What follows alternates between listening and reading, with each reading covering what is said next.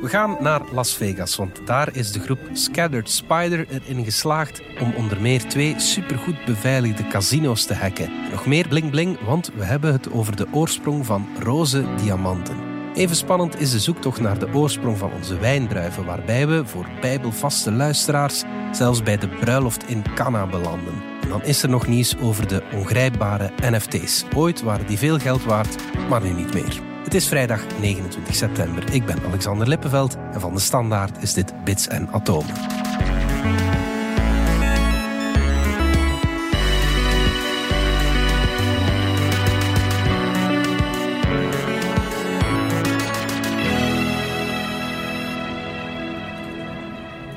Dominique Dekmijn, technologiejournalist en Pieter van Doren, wetenschapsjournalist. Dominique, hackers die de computers van 2 casino's in Las Vegas kunnen binnendringen en daarvoor een ouderwetse methode gebruiken, daar moet je ons eens meer over vertellen. Ja, superboeiend verhaal, hè? Hackers. De laatste tijd horen we dan vooral van die grote ransomware-bendes die alles pseudo-geautomatiseerd doen, massaal mails uitsturen, proberen hier naar een wachtwoord te pakken te krijgen. Of we hebben nazistaten. Dit is nog eens de ouderwetse benadering. Ja. Maar door een aantal jonkies die daarmee eigenlijk de traditie in eer herstellen van de grote hacker, vader van alle hackers, Kevin Mitnick. Deze zomer overleden.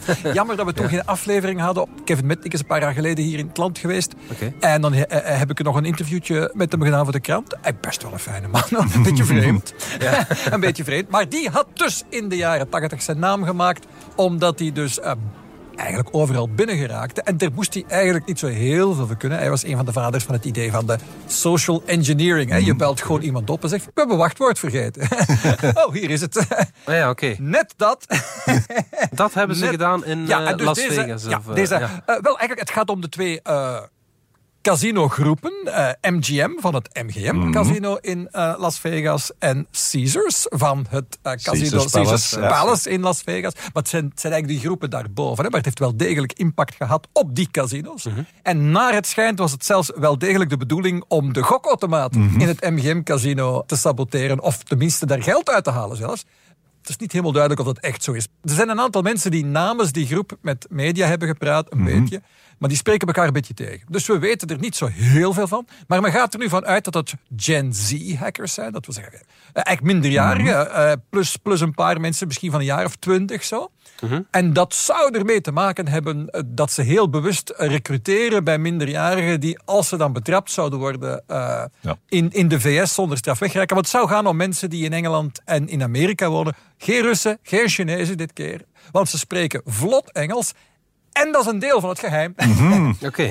Dus er zijn 2 grote hacks geweest de laatste maand. Maar eigenlijk het voorbije jaar gaat het om al in de 30 hacks van die groep die men nu Scattered Spider noemt. Scattered Spider, verstrooide of verspreide spin. Wat een rare naam. Kunnen die jongens niet met iets cooler komen? Die naam hebben ze niet zelf gevonden. Dat is een naam die een beveiligingsfirma ingegeven heeft. En een andere beveiligingsfirma heeft hen Modeled Libra genoemd. Ongetwijfeld hebben die jongens voor zichzelf een veel coolere naam verzonnen. Maar ik denk niet dat we die kennen. Een andere codenaam is de UNC3944. Dat zijn zij ook blijkbaar. Ja, okay. Wij denken, we gaan ervan uit dat het is een monster met veel koppen en veel namen. Maar, Voilà. Maar het spreekt naar de verbeelding, omdat dit zijn jonge mensen met een duidelijk doel in het leven. En dat is heel, heel, heel veel geld bij elkaar sparen. Dit zijn dus geen hackers à la Mitnick die het voor de eer doen. Ze doen het voor de centen. En dus bij Caesars wordt gesproken van dat ze 30 miljoen zouden gevraagd hebben. Los geld. Want wat die mensen doen is uiteindelijk niet zo verschillend van de ransomware-benders waar dat we het vorig jaar vaker over gehad hebben. Eenmaal dat ze binnen zijn, doen ze eigenlijk in wezen hetzelfde. En dan gebruiken ze eigenlijk trouwens ook de ransomware-software van anderen. Die anderen al ontwikkeld hebben. Het systeem tot ze losgeld krijgen. Dat is de tactiek. En dubbel is dat vaak. Hè? Dus aan de ene kant zeggen ze, we versleutelen al die informatie. Je kan er zelf niet meer aan. En als je niet betaalt, geven we ook nog eens een keer de gegevens van je database aan het publiek vrij. En dat is vaak eigenlijk hetgeen waar die bedrijven het meest bang van zijn. En zeker bij casino's, dat is toch precies. Ja, tuurlijk. Ja. Want het ging daar wel degelijk. In het geval van Caesars hadden ze daar de database van de getrouwheidskaarten van dat hotel. Dus dat het nummer van je rijbewijs, wat in Amerika heel belangrijk is. Want, omdat je geen identiteitskaart hebt in Amerika. Je hebt wel je Social Security card en je hebt je rijbewijs. Dat is eigenlijk je identiteitsbewijs. En die nummertjes die stonden daarin. Zou eigenlijk niet mogen, maar is wel. En dus die database hadden ze gepikt. Dat is gezegd, kijk, we publiceren dat allemaal. En dan gaan jullie toch echt wel met de billen bloot. Je gaat ervan uit dat die bedrijven super beveiligd zijn. En dat zijn ze in wezen ook. Waardoor het veel gemakkelijker is om je wachtwoord te vergeten, want je moet om de 3 dagen een nieuw installeren en zo verder. Ja, en het gaat verder naar dat. Maar daar komen we zo meteen op. Maar dus eerst, wat hadden ze dus gezegd, gedreigd van we gaan dat allemaal publiceren en dan gaan jullie met de billen bloot. Oké, we gaan betalen. En ze zouden zo'n 15 miljoen betaald hebben aan die jongelui. Dat is niet weinig.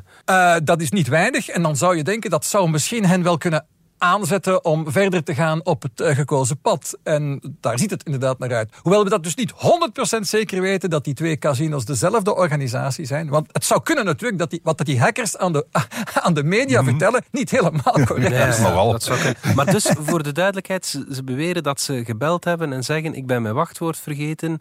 En zo zijn ze binnengeraakt. Ja, de manier is, kijk, vooral sinds die situaties met die ransomware-bendes zijn heel veel bedrijven gaan beginnen werken met extra lagen van beveiliging. Ja. En dat is wat we two-factor, multi-factor authentication noemen. Je hebt niet alleen een wachtwoord nodig, maar ook nog iets anders. Ja. En dat maakt het in principe veel moeilijker om te vervalsen. Als ik jouw wachtwoord ken, kan ik nog altijd niet binnen als jou, Alexander, hier op het systeem van Mediahuis. Want ik moet ook een codetje genereren met een app. Een eenmalige code. Dus in principe kan ik niet binnen. Maar juist omdat die systemen zo complex zijn en omdat die bedrijven zo goed beveiligd zijn, is er altijd wel iemand op de helpdesk klaar om mensen te helpen die niet binnen geraken. Dus de kunst is dan om die persoon op de helpdesk te bellen en die gewoon in te pakken. En hoe doen ze dat? Ja, dus dat hebben ze dan blijkbaar een beetje tegenover opgeschept als het effectief de echte hackers waren waar die journalist mee gesproken heeft, want dat weet je dus niet. Maar bon, die zouden dus effectief op LinkedIn de naam dan van zo'n persoon hebben opgezocht. En dan bellen ze naar de helpdesk zeggen van ja, ik ben zo en zo. En ik raak niet binnen, jongen. Je moet me nu echt wel helpen. Het is dringend. Bedankt. Dat is wel gemakkelijk. Ja, maar dat is de enige manier. Want die twee-factor dingen, dat is eigenlijk ook de enige manier dat je nog binnen raakt, is op die manier. En die mensen zijn er extra goed in. Waarom zijn ze er extra goed in? Ja, omdat ze Engelstalig zijn. Het zijn dus geen Russen en Chinezen die dat proberen. Want die kunnen dat wel schriftelijk, zo'n phishing mail uitsturen. Maar je daar binnen praten en dan een beetje manoeuvreren. En dat was net waar dat zo'n Kevin Mitnick heel goed in was. Dus je moet je daar binnen praten. En dat doen die dus, die jongens. En zo omzeil je zelfs de ergste two-factor authentication. Wat ze ook deden was trouwens een trucje dat in Amerika, ik denk dat dat bij ons minder goed werkt, maar daar lukt het nogal eens als je naar de telefoonmaatschappij belt om te zeggen van, ik ben mijn telefoon kwijt. Kun je even mijn simkaart, het nummer, kun je even mijn telefoonnummer overbrengen naar een andere simkaart? En dan geraak je wel eens mee weg. En dan kan je dus bellen vanuit het mobiele nummer van de persoon in kwestie. Jan van der Smissen, naar de helpdesk en zeggen, ik ben Jan van der Smissen.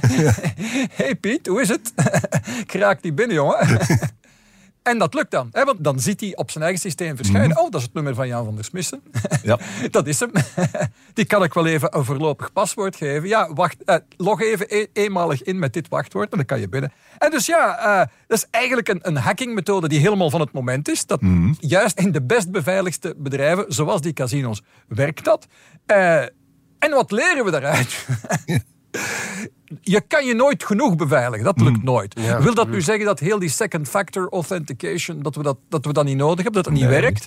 Nee. Dat moet allemaal. We hebben dat echt allemaal nodig. Maar het is niet genoeg. Ja, okay. Je moet wakker blijven. Ja. Je moet wakker blijven. En effectief de zwakste plek in elk bedrijf is nog altijd die menselijke factor, hè, de mens. Hè. Wij zijn zelf, onze computers zijn best wel goed beveiligd. De mens is de maar wij zelf niet. Ja, gelukkig komt AI eraan. Dan zijn er minder mensen ook nodig. Hè.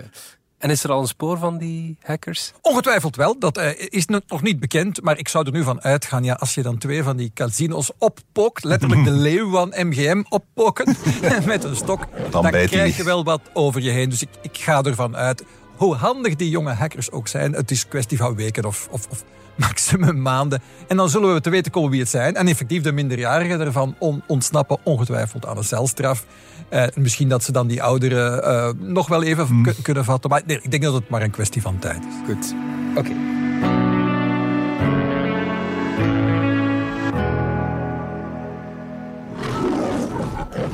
Pieter, ik ken de film The Pink Panther. Die gaat niet over een roze panter natuurlijk, maar over een roze diamant met die naam. Zalige film, zalige soundtrack. I have a plan. What sort of plan? A plan that cannot possibly fail. Maar jij wil het hebben over die zeldzame en dure roze diamanten. Hè? Roze diamanten zijn heel zeldzaam. Eigenlijk is er maar één plaats op de wereld waar je ze kunt vinden. Okay. En dat is in de Argyle Mine in Kimberley in Australië, waar heel veel diamanten vandaan komen uit die streek. Uh-huh. En het is echt de enige plaats ter wereld waar je roze diamanten vindt. En het feit dat ze zeldzaam zijn, maakt dat ze duur zijn. Dat ze duur zijn, ja. De grootste ooit is 13 karaat, dus niet eens zo groot, een pinknagel of zoiets. Ja. Maar die dingen zijn schandalig duur. Ja, kan je er een bedrag op plakken? Of is dat... Wel, het hangt een beetje af van de kwaliteit en van de markt, maar... Zeg $10.000 per karaat, en een karaat is 0,2 gram. Uh-huh. Voor zachtroze diamanten, maar echte felle roze, zeg de Barbie-roze op dit moment, dat gaat toch tot $700.000 per karaat. Okay. Een klein voorbeeldje, ja. Ben Affleck die heeft voor zijn verloving met Jennifer Lopez een ring gekocht en die was $1,2 miljoen. Een roze... Met een roze diamant erop. Oké, ja, goed. Voor J-Lo mag dat. En we weten waar ze vandaan komen, maar we weten niet hoe ze daar terechtgekomen zijn. En of er nog andere plaatsen op de wereld zijn waar we dan ook eens zouden kunnen gaan kijken. Waarom zitten ze net daar in die mijn en nergens anders? Ja. Was de vraag. En daar hebben we nu waarschijnlijk een antwoord op. Oké. Ten eerste, diamanten maken moet je enorme hoge temperaturen en enorme hoge drukken voor hebben. Dat weten we. We kunnen diamanten ook industrieel maken als je die omstandigheden kunt creëren. Voor diamantboren en zo. Ja. Nu, waar komen dat soort situaties voor? Dat is in geologisch heel actieve plaatsen. Uh-huh. Deze diamanten moeten ontstaan zijn 1,8 miljard jaar geleden. Toen in Australië 2... aardplaten tegen elkaar botsten. Ja. En bij het soort krachten dat dan vrijkomt, kun je diamanten maken. Uh-huh. Alleen, die moeten toen een paar 100 kilometer diep gezeten hebben. Ja. Dus buiten bereik van alles en iedereen. We kunnen een beetje graven, maar niet op dat soort diepte. Ja. Dus er moet nog een mechanisme zijn waarmee ze omhoog gekomen zijn. Uh-huh. En dat kenden we niet. En nu zijn er mensen van Australische universiteiten die de rotsgrond waarin die diamanten zich bevinden is grondig bekeken hebben, helemaal geanalyseerd. En wat zien die? Er zit onder andere zand in. Uh-huh. Gewoon zand, silicium. Okay. Dat hebben ze kunnen dateren. Dan moet je kijken hoeveel uranium erin zit en hoeveel lood daarin zit. Uranium vervalt, gaat langzaam met de tijd kapot en wordt uiteindelijk lood. Uh-huh. Dus uit de verhouding van die twee kun je berekenen hoe lang dat uranium in die gesteenten al aan het vervallen is. Uh-huh. Hebben ze nog eens nagemeten met thorium-helium. Kijken hoeveel thorium erin zat en hoeveel helium dat al gemaakt heeft. Allemaal dat is hetzelfde met dat verval. Ja. Technisch heel moeilijk, want dat helium dat verdampt weer en zo verder. Ja. Dus je moet goed kijken. En lood, als het een beetje warm is, smelt en vloeit weg. Maar goed, ze komen op een datum van 1,3 miljard jaar geleden. Dan hebben ze nog eens gekeken. In dat monster zat ook titaniet. En dat is een lava die versmolten is met zand.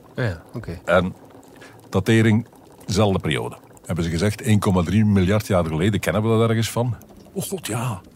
Op dat moment is het supercontinent Nuna uiteengescheurd. Oké. En we weten allemaal, als we een beetje opgelet hebben in de aardrijkskundeles, dat er alle continenten van vandaag ooit samengezeten hebben in één oercontinent. Dat heet Pangea. Voilà. Ja.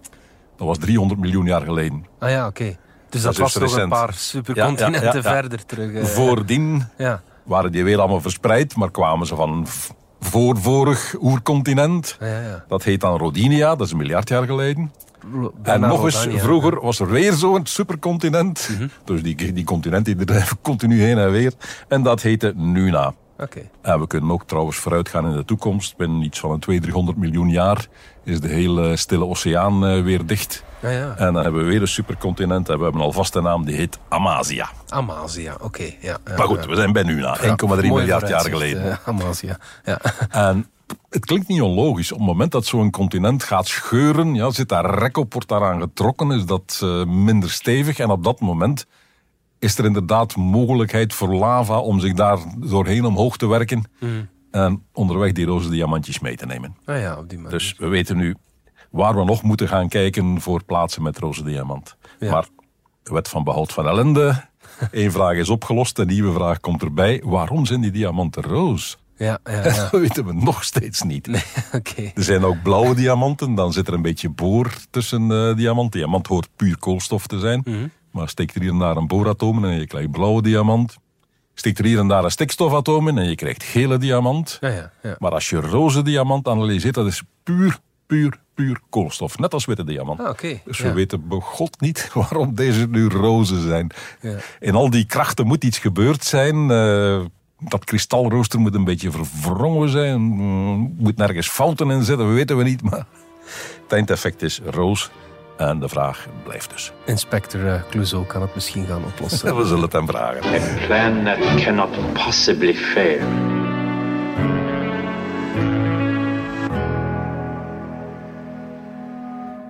Dominique, vorig jaar kon je amper zwijgen over de metaverse, maar ook over NFT's. Was het moeilijk om een weekje over te slaan? Dat kan veranderen, hè, die tijd. Ja, inderdaad. Die prentjes van Bored Apes, dat herinner ik me nog, die waren duizenden euro's waard, maar nu schiet daar niet veel meer van over. Wel ja, er was een paar cijfertjes die de ronde deden in de media de voorbije dagen. Dat cijfertje van 95% van alle NFT's is nu waardeloos. En ja, dat is nogal opgepikt geweest. De bron van dat verhaaltje was een beetje merkwaardig. Dat kwam eigenlijk, die cijfertjes waren vergaard door een crypto-goksite. Oei. Okay, Want zelfs de crypto-gokkers vinden het nu, die NFT's, een beetje te link. Maar dat verhaal is een klein beetje overdreven geweest. In die zin, die Bored Apes waar we het over hebben, die zitten niet bij die 95% NFT's. Die waardeloos die wel waard. Dus het is een beetje ingewikkelder dan dat. Er is één bedrijf eigenlijk, Yuga Labs, die hebben dan eigenlijk de twee belangrijkste NFT's. Eén belangrijke hebben ze zelf gemaakt. Dat waren die Bored Apes, die tekeningen van een aap die er een beetje blasé uitziet en voor zich uittuurt. En dan in het ene geval heeft hij dan een oorbel, in het andere geval rookt hij een sigaar, of dan heeft hij een hoedje op en dat soort dingen. En zo 10.000 varianten. Die hebben zij gelanceerd, maar ze hebben dan ook die andere heel bekende, de CryptoPunks, gekocht. De moeder van alle NFT's. En dus die twee belangrijkste reeksen, elk zijn dat dan telkens 10.000 van die tekeningetjes. Die hebben best nog wel wat waarde behouden, hoor. Dat hangt er allemaal vanaf wanneer je ze gekocht natuurlijk. Als je ze kocht op het punt dat ze op hun hoogtepunt waren, dan staan ze nu wat lager. Kijk, maar men spreekt dan een beetje gemakkelijk van de floor price van zo'n ding. En dat is eigenlijk de prijs van de goedkoopste Bored Ape. En ik denk dat de goedkoopste Bored Ape, die zal nu iets van een 30.000, 40.000 euro kosten. En dat was ooit effectief iets dicht tegen de 200.000 aan. Dus die is effectief wel een beetje gedaald. Maar de zeldzame modellen, want het hele idee van NFT's, moeten we dat nog vertellen, is dat je eigenlijk schaarste kunt creëren. Hè? Je kunt iets digitaal maken dat schaars is, want je kunt bewijzen, die aap is van mij. En die is alleen van mij. Dus uniek. Er zijn er dan maar een paar honderd die dan, weet ik veel, een gouden hoedje op hebben of een gouden tand of zoiets. En dat zijn dan de super zeldzame. En die krijgen dan vaak een extra waarde. En die hebben ze vaak ook wel een beetje behouden, hoor. Die wordt dan nog altijd voor best wel wat geld verkocht.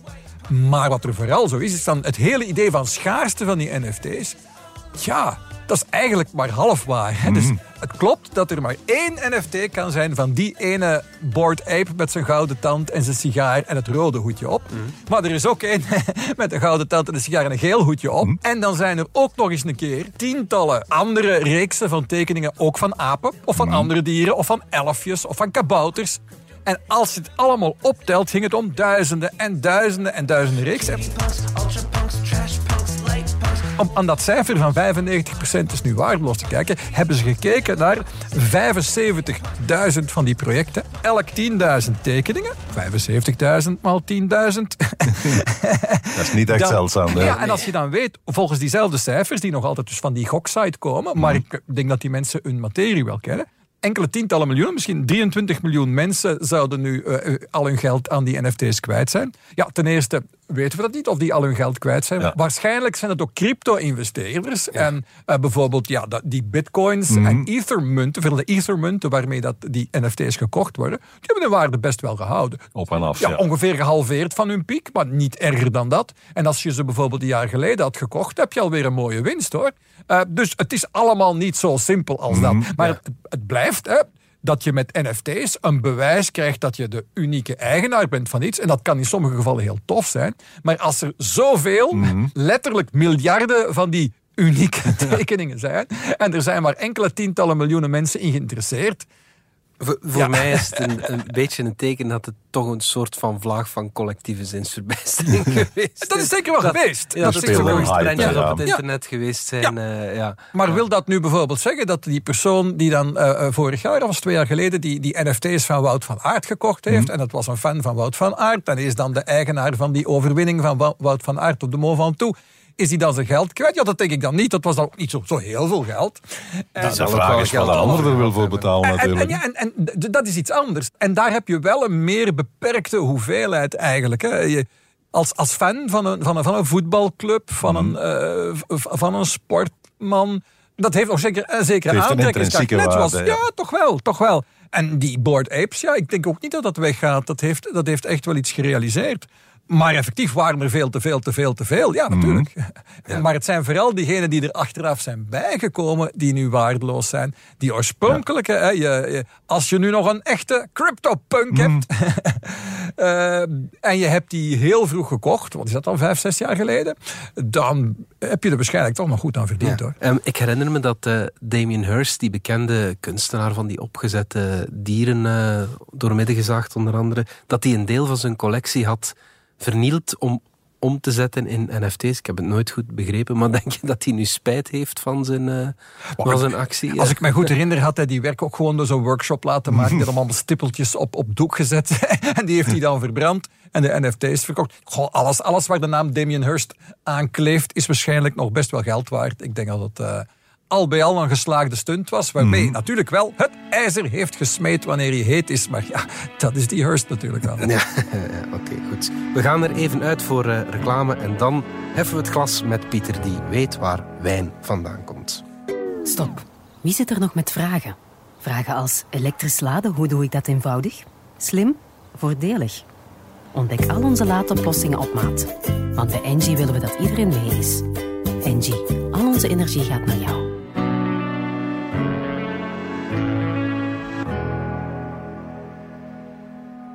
Pieter, onze huidige wijndruiven die hebben een lange geschiedenis en blijkbaar zijn we lange tijd verkeerd geweest, want die komen niet uit Iberië of de Caucasus. Nee, het was waar Jezus water in wijn veranderde. Drinken we dan al die tijd al water? Ja, wijn is voor, hoeveel is het? 88% of zo water natuurlijk. Ja. Maar inderdaad, de wieg van de wijn heeft gestaan waar Jezus water in wijn veranderde. Ik zeg niet op de bruiloft van Cana. Het is veel vroeger gebeurd, maar het was wel in die regio. Ja. En dat is totaal nieuw. Ergens, wat is dat dan? Mesopotamië?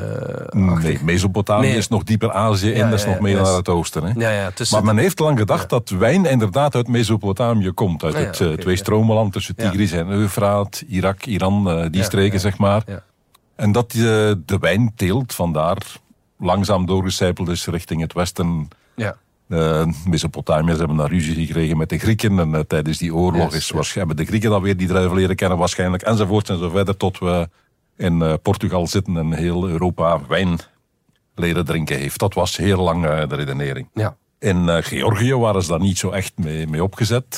Die zeggen nee, wijn komt uit de Caucasus. Oh ja. Wij hebben de oudste wijndruiven en wij hebben de wijn leren maken. En kijk maar naar de Chinezen. Het Chinese teken voor wijn, dat is de vorm van de typische urnen waarin wij onze wijn maken. Ja, oké. Ja. Dus nee, wijn komt uit Georgië. Ja. En daar is het lang bij gebleven. En Nu hebben mensen van de Yunnan Landbouwuniversiteit, dus inderdaad Chinezen, Ja. het allemaal eens grondig op poten gezet en hebben ze over heel de wereld aan collega's gevraagd, jongens, als je ergens nog iets liggen hebt van oude wijnstokken of zo, stuur maar op. Alle druiven die je kent, stuur op. We gaan allemaal het DNA van analyseren, we gaan het hele genoom van al die wijnrassen en vormen eens op een rijtje zetten. Heeft meer dan 3500 verschillende rassen opgeleverd, 2500 van wijn en nog iets van een dikke 1000 van wilde druiven. Oké. En wilde druiven, dat is iets, dat zijn hele kleine besjes, te grootte van een aalbes of zoiets. Dat is niet iets wat je nog meteen zou gaan opeten of iets mee doen, maar die bestaan dus nog links en rechts, kun je die nog vinden. En wat blijkt dan? Tussen 400 en 300.000 jaar geleden, dan groeiden er wijndruiven over heel Europa tot nog een stuk in het Midden-Oosten. Overal. Okay. Alleen er waren nog geen mensen om er iets mee te doen. Ja. 200.000 jaar geleden, dan was er een ijstijd en dan is het centrale deel van de Middellandse Zee, zeg Italië, Griekenland, die streken, zijn alle wijnrassen uitgestorven. En dan zat je met 2 aparte clusters. Eentje Iberië, zeg maar, Spanje, Portugal. En we nemen Frankrijk nu ook even bij Iberië. Alle Franse koningen draaien zich niet om in hun graf. Maar enfin. En aan de andere kant had je dan het Midden-Oosten en verder weg. Daar groeiden ook weer druiven. In het midden groeide niks. Dus je had 2 soorten. En die zijn zich verder gaan opsplitsen en zijn verder geëvolueerd. Je had 2 groepen. Dan 56.000 jaar geleden blijkt dat de groep in het Midden-Oosten, Israël, Syrië, Turkije, Georgië, die kant, nog eens opgesplitst is in 2 groepen. De Caucasusgroep en de West-Aziatische groep, zeg maar, de Levant, Israël, Jordanië, die streken. Ja. Dus je had er dan al 3. Je had er in Iberië, je had er in de Caucasus en je had er in het Midden-Oosten. IJstijden komen en gaan. 12.000 jaar geleden zo ongeveer was de laatste ijstijd gedaan. Zijn we langzaam met landbouw begonnen. En inderdaad, op dat moment zijn de mensen ook begonnen met het kweken van druiven. Bewust selecteren van druivenrassen, proberen van ze te kruisen, proberen van ze te helpen groeien en zo verder. Ja.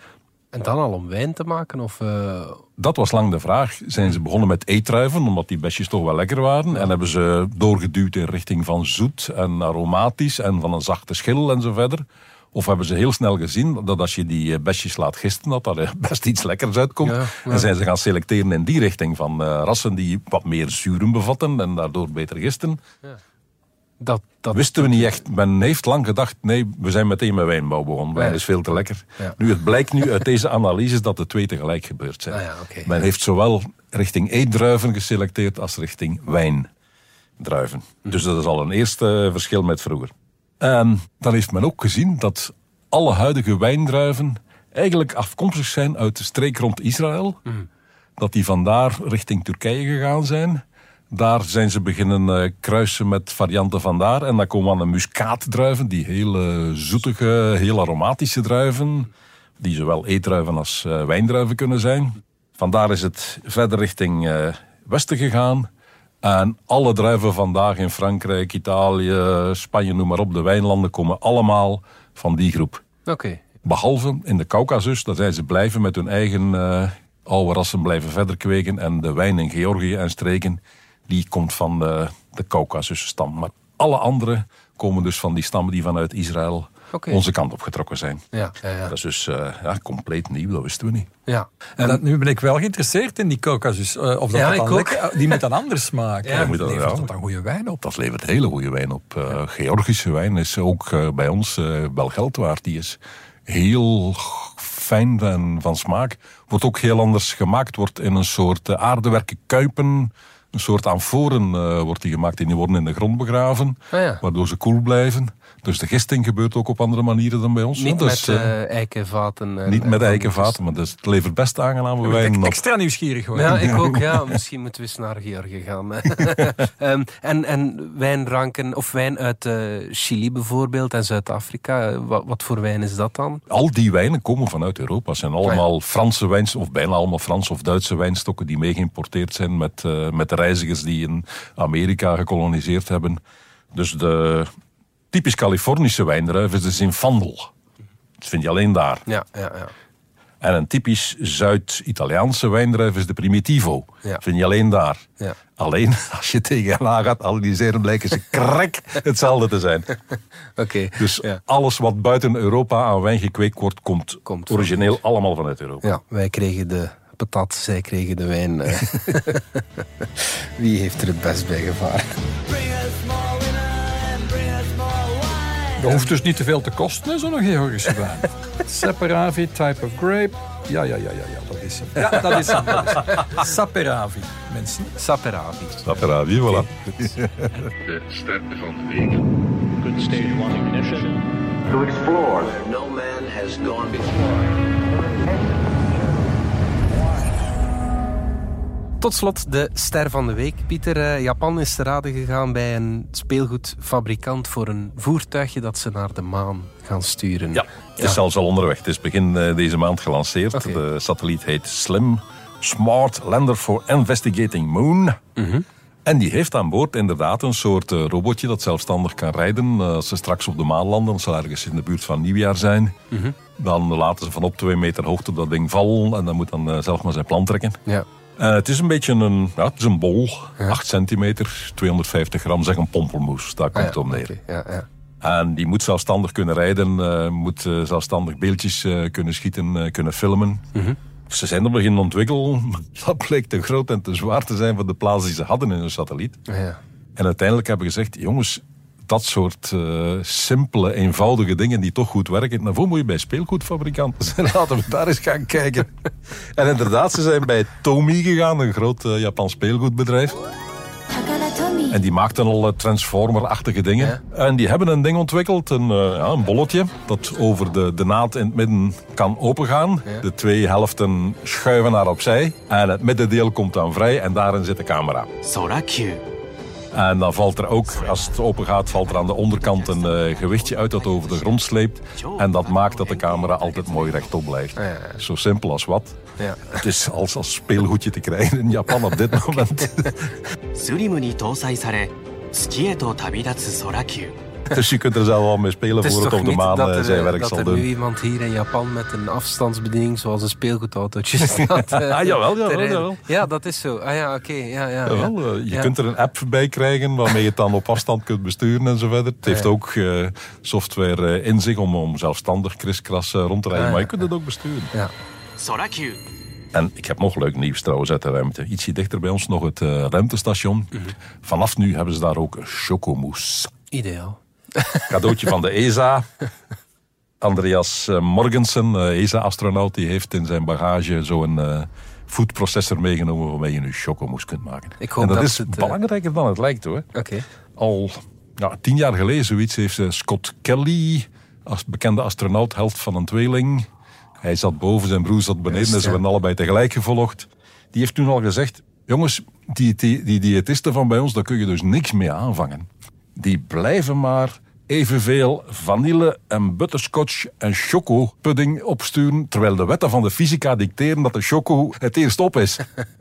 De diëtisten van de NASA hebben er nooit naar geluisterd, maar in Europa zijn ze dus een beetje slimmer. Daar hebben ze in 2014 trouwens al een espresso-machine naar boven gestuurd, van Lavazza. Okay. In 2019 hebben ze erboven ook een brownie over gekregen.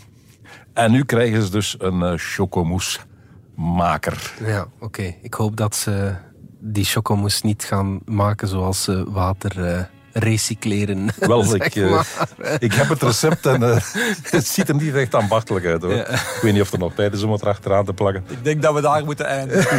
Ik denk het ook, ja. Yes, we've got it. Dit was Bits en Atomen, onze wekelijkse podcast over wetenschap en technologie. Bedankt voor het luisteren. Alle credits van de podcast die je net hoorde vind je op standaard.be/podcast. Reageren kan via podcast@standaard.be. Volgende week zijn we opnieuw.